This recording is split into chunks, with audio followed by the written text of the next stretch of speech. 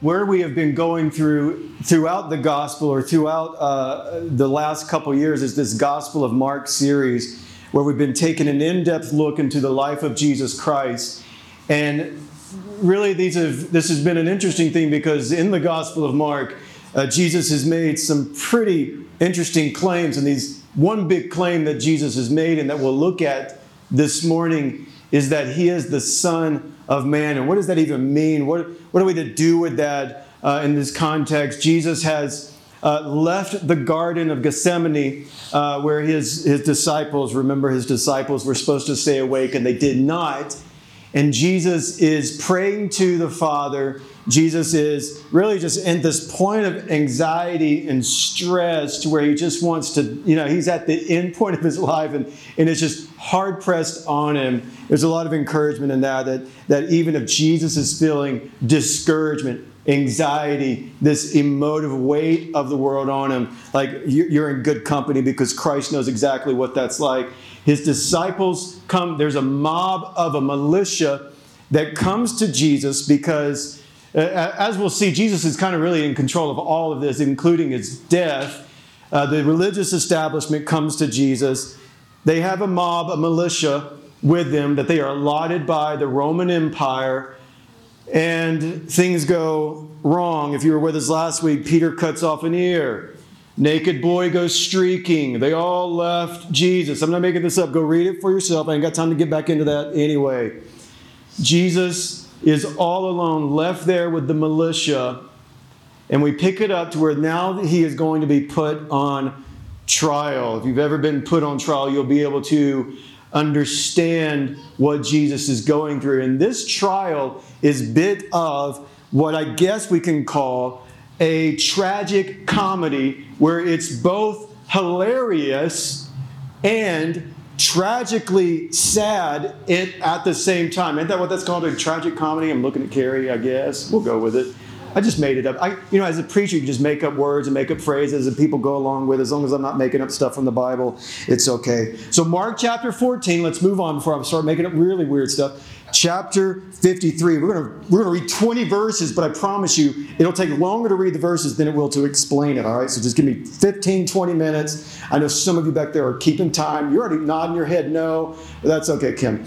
And they led Jesus to the high priest, and all the chief priests and the elders and the scribes came together. And Peter had followed him at a distance, right into the courtyard of the high priest. And he was sitting with the guards and warming himself at the fire. So this is not a Cedar City summer day here, right? It's a cool spring evening. Now the chief priests and the whole council were seeking testimony against Jesus to put him to death, but they found none.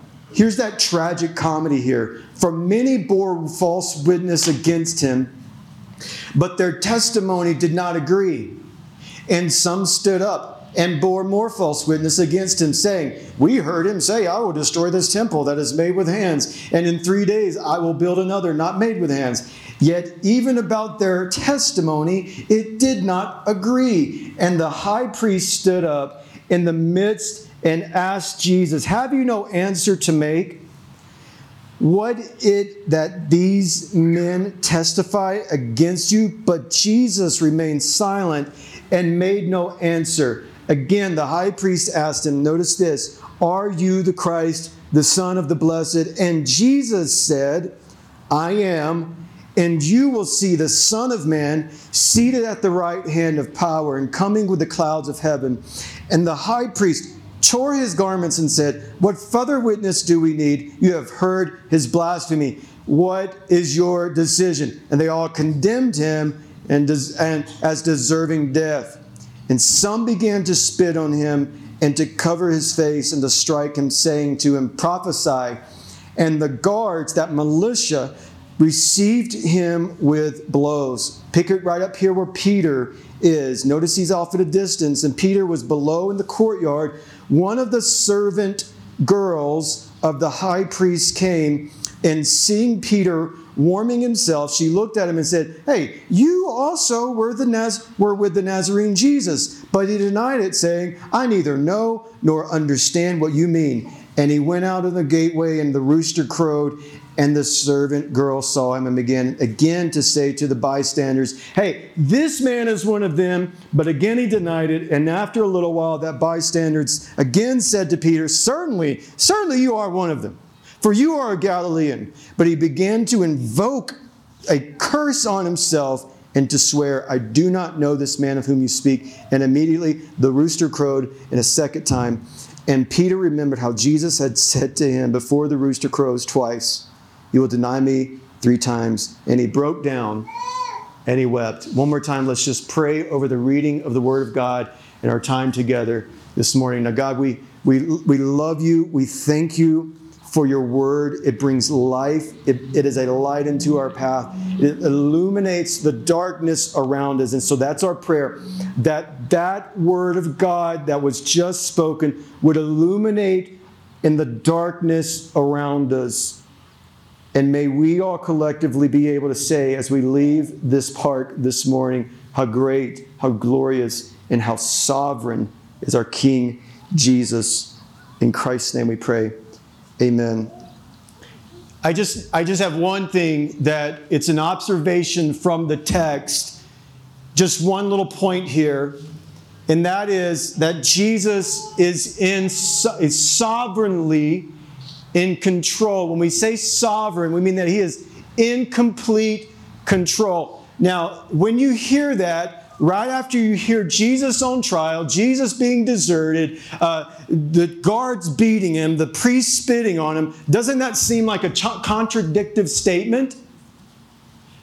But if you'll just hang with me for just a moment, I'll show us, and I think what it would do for all of us is serve as some sort of encouragement to us, those of us who are going through some mess this morning, who are finding ourselves maybe in that spot of Jesus deserted, emotively like oppressed. What you're going to see from this text is that Jesus is sovereignly in control. Now let's tackle the easy things first. First, we see that Jesus is on trial. And I noted and alluded to you just for a second because I find it funny that these guys cannot get their testimony together.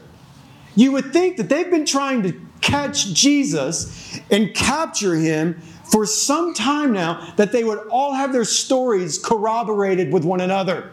But here's what happens. Priest A comes up, and the Bible says they bore false testimony, and it didn't make sense with the other testimony. So you have one priest coming up saying, well, he did this, and he did that, and the other priest said, no, I don't think that's how it happened. Actually, he did this, and he did that. And then the next priest comes up, and he says the same thing. Well, actually, I think you all are lying. Here's what he did, and here's what we got to catch him on. It's a terrible trial. It's the most bogus trial that we've ever seen. It's what we would have called in today's terms fake news, right? It's bogus. They're just out to get me. And that's exactly what they're doing to Jesus. They're bearing false testimony, not because they're seeking after justice, but because they want to kill Jesus. It's simple. It's simple. They just want to kill Jesus. Even if you have these sleazy lawyers or these priests, sorry if you're a lawyer, I didn't mean to offend you, but if you, like they have these sleazy scumbags putting Jesus on trial, you would think that they would have their stuff together. You would think that they would say, well, let's call witnesses. And in a fair trial, that's what you do, at least here in America. America, we're supposed to have fair trials. You would think that witness one would come up. Witness one comes up and says, you know what? As a matter of fact, and this is totally conjecture here, Barnabas comes up and he says, yeah, I know this guy. He looked at me in my blindness and said, your sins are forgiven and you are healed of your blindness. A priest comes up and he says, I don't know about this. This doesn't really do justice to our what we're trying to do here. So get him out of here. Witness 2 comes up. Witness 2 comes up and she says, you know what? My son was dead. And Jesus came to my son and said to my son, you're not allowed to be dead anymore. Get up. Chief priest says, wait a minute, what's going on here? This does not cooperate with our plan here. Witness 3 comes up. Witness 3 says, hey guys, nice to see you. Nice to meet you. My name is Lazarus. I don't remember, but I know I was dead for 4 days. But this Jesus was calling my name, and all of a sudden I got up out of the tomb. And the chief priest says, all right, this is enough. Shut up with all this. And then lastly, another one comes up and says, I was a paralytic. And Jesus took me by the hand, and he healed me of my diseases. And finally, the chief priest gets, and again, this is conjecture, but this is what a fair trial would have looked like. Now, why do I say, and how can I come to the conclusion that Jesus is sovereign and control, including in his trial? Because if Jesus wanted to stop this, Jesus could have been in control and caused a fair trial to take place, but that's not what Jesus needed to do. Why? Because Jesus knew what was ahead of him was the crucifixion. So Jesus is in complete control of what they're saying, how ridiculous and silly they look. And finally, the high priest comes up and he looks to the ultimate high priest and he says, who are you? And Jesus says to him these words, and I just want to kind of let this resonate in your soul. He says, I am, and you will see the Son of Man coming up on the clouds of glory. Now, what did Jesus just say? It is what we would call this I am statement. In the Greek, it is the ego eimi, or the ego eimi. It is where we find, if you know your Old Testament, you'll find this in Exodus when Moses is having a conversation with a bush. Not someone with the last name of a bush, but a bush that is on fire but not consumed. And he's telling them, I have heard the cry of my people. And it's time for you to go to Pharaoh and tell them to let my people go. And what did Moses say? Well, who do I tell? Moses or Pharaoh? Who am I going to tell Pharaoh? Send me. And the voice in the bush said, I am that I am. Jesus here making that same assertion. What is this? This is Jesus' yet another claim of his deity. Many secularists, many people wrestling with their faith, many people struggling with the idea of who this Jesus is. It's rather plain and simple because Jesus makes it, well, Jesus doesn't really make it plain and simple. Well, then why did the chief priest immediately tear his robe off and scream blasphemy? The only way you are charged with blasphemy is if you claim deity. And Jesus says, I am God. He's asserting deity. He's not, I am a God, I am the God. And notice what he's about to do here. And he says, for the Son of Man, you will see the Son of Man on the clouds. This is an expression, this Son of Man is a description of Jesus as being referred to. Anytime you see the Son of Man as being the unique, one-of-a-kind, exact image of the Father.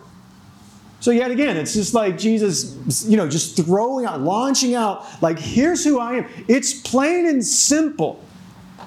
Again, Jesus is like, you want to see the Father? You're looking at it. You see me. Jesus is asserting this claim of his deity, that he is God.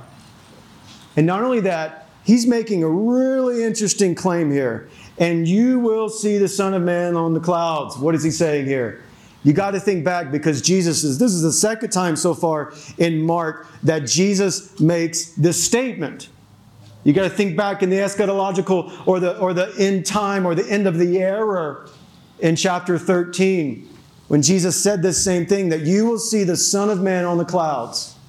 He is directly quoting Daniel chapter 7, that when, following a destructive event, you will see the Son of Man on the cloud of glory.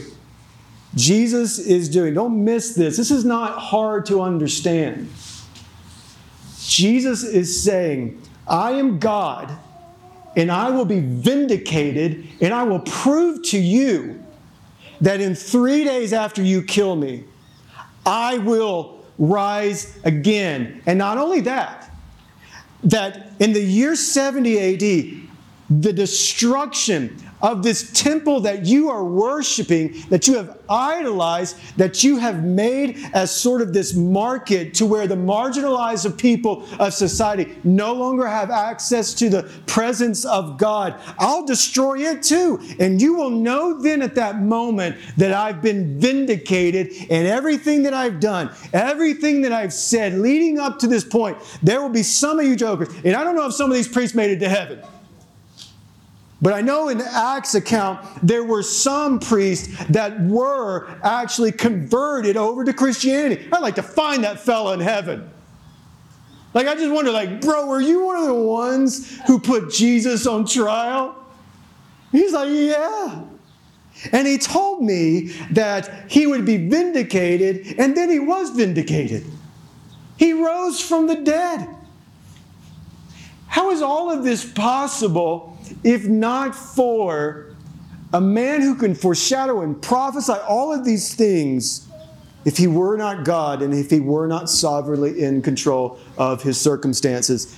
Briefly, what happens to Peter? I'm so glad you asked, because I was getting to it. Calm down. Peter. Like, what happens to Peter? Pete, oh Pete, oh Pete. And what's wrong with this fella? Brother man's like, I will be with you to the end. And he tries to prove himself a little bit.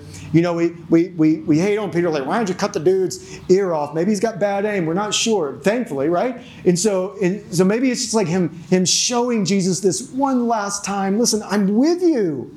But Jesus rebukes him. And then Peter finds himself on the outskirts, and he's watching everything. And some little servant girl, all right? Notice the text didn't say some woman, all right? Like this is like probably some, like little Nora, the most unintimidating child you'll ever meet in your life. Where is she? She got too high, bless her heart. Like 12-year-old little Nora, like little bitty thing, like non-intimidating. Can you just, this is just what happens in my mind when I read the Bible. Could you imagine a little child coming up to you like, hey, you were with, and then you're so intimidated that you start denying, no, I don't know who you're talking about. Wait, what, you talking about me? You talking about me? No, you got the wrong fella. And then she comes back to him. She sees him again. Isn't that funny? Like, she doesn't leave it alone, just like a woman. She doesn't leave it alone. That was a joke. Calm down, everybody. She doesn't leave it alone. And you know it's true, okay? So don't judge me. I feel your judgment. And so she doesn't leave it alone. And she goes back. She says, see, you were one of those guys. You were the fella that was with Jesus the Nazarene. And he's like, I have no idea what you're talking about. Jesus, or Peter rather, at one point is next to Jesus in the garden. He's with Jesus when the militia comes to him. And in the very next moment, Peter is beyond in the outskirts, denying, I don't know who you're talking about. Now, this text poses a question at the forefront of this. That when life is hard-pressed, when we feel like life is spiraling out of control, which Peter are you? Because we got several personalities going on here within just a very short amount of time. Are you Peter in the garden clinging to Jesus? Or are you Peter also in the garden, trying to take things in your own hand? Or are you Peter right here on trial, at a distance, denying him? Because that's what happens when life just throws every hard ball at you. It poses the question that we have to wrestle with here is, will you trust Jesus in this? Like, will you trust him?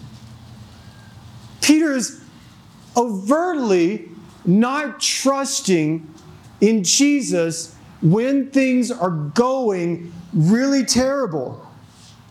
Do you trust Jesus even when this situation, and let's just be honest, this is a textbook situation of chaos. This is a textbook case of absolutely horrible trauma, just taking the breath out of you, taking the wind out of your sails. And the question that's being posed to us this morning is, will you trust Him? And we can, if you could tease that out, like we all have two answers to that. Well, obviously, yes, I'll trust Him. Or maybe you're here, maybe you're listening and you're saying, you know what? I don't trust Him because I don't know Him. Well, that's how trust is built, right? You get to know Him. And then at the end of the road, when you know Jesus, you know that He is for you, not against you. When you know Jesus, you know that He makes all things work together for my good. When you know Jesus, and so when you find these things, when you discover the character of Jesus and how He sees you as His beloved, there's not a doubt in my mind the answer is a resounding yes. I will trust Him. Despite how life is looking pretty chaotic, despite my circumstances, despite how it seems like I'm myself on trial, I'm still going to trust Him. And that's the question you have to wrestle with. And the answer to the question is well, how can I trust Him? Well, you can see how you can trust Him.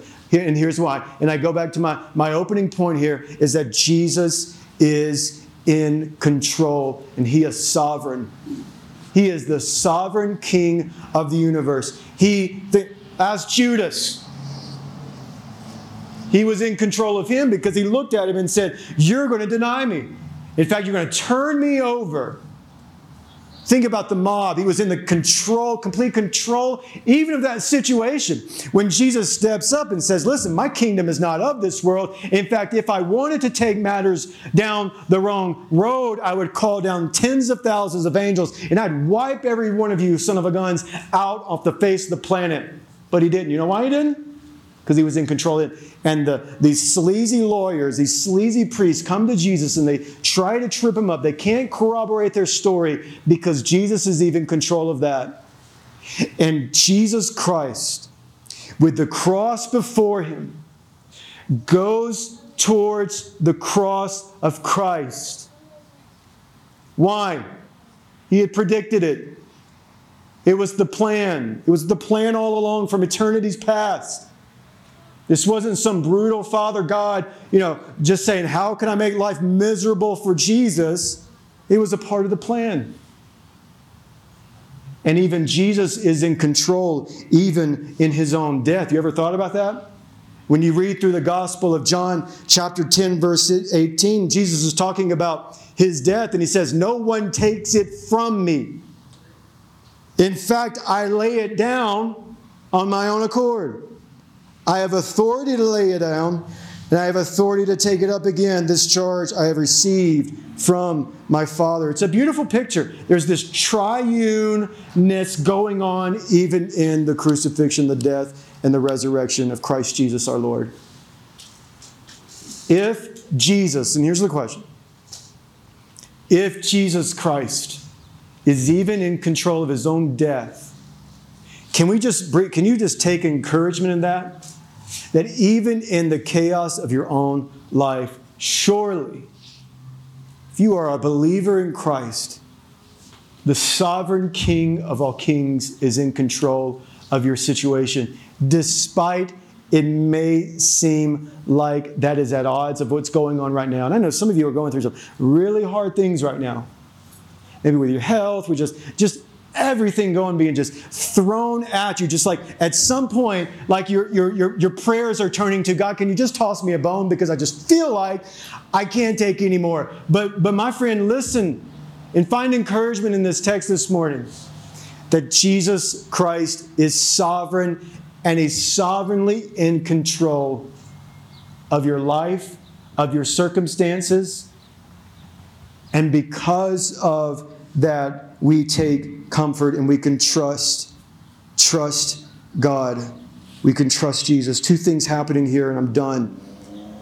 Jesus, His deity, He is God. He is not a God. He is making the claim of who He is. And He is setting the assertion that He will be vindicated. And if you belong to Christ, that is a promise for all of us. that because of his death, because of his resurrection, we will raise again in Christ. We ourselves, my friends, will be vindicated too. Every slanderous thing, every wrong word, every unjust thing that's been done to you, you will be vindicated if you are in Christ. That's incredible, incredible news. I'll leave you with this quote from the Prince of Preachers, not Matthew, I'm far from it, from Charles, wasn't that funny? Charles Spurgeon. He says this right here, and this is such an incredible thing for us. Hold on. Hold on to Christ's crown and his cross, for the victory will attend them still. Only be patient. For God, he is in no hurry. Wait and let him have his time, and the good work around you and the work within you will prove to be successful after all. How can Charles Spurgeon say this? Because he knew that we who are a part of Christ Jesus will be vindicated. And if there's the call, it's it right there. Are you in Christ? Are you in Christ? Are you trusting in Christ, in his sovereign rule and reign? That whatever whirlwind of life that you have right now, Jesus is in control.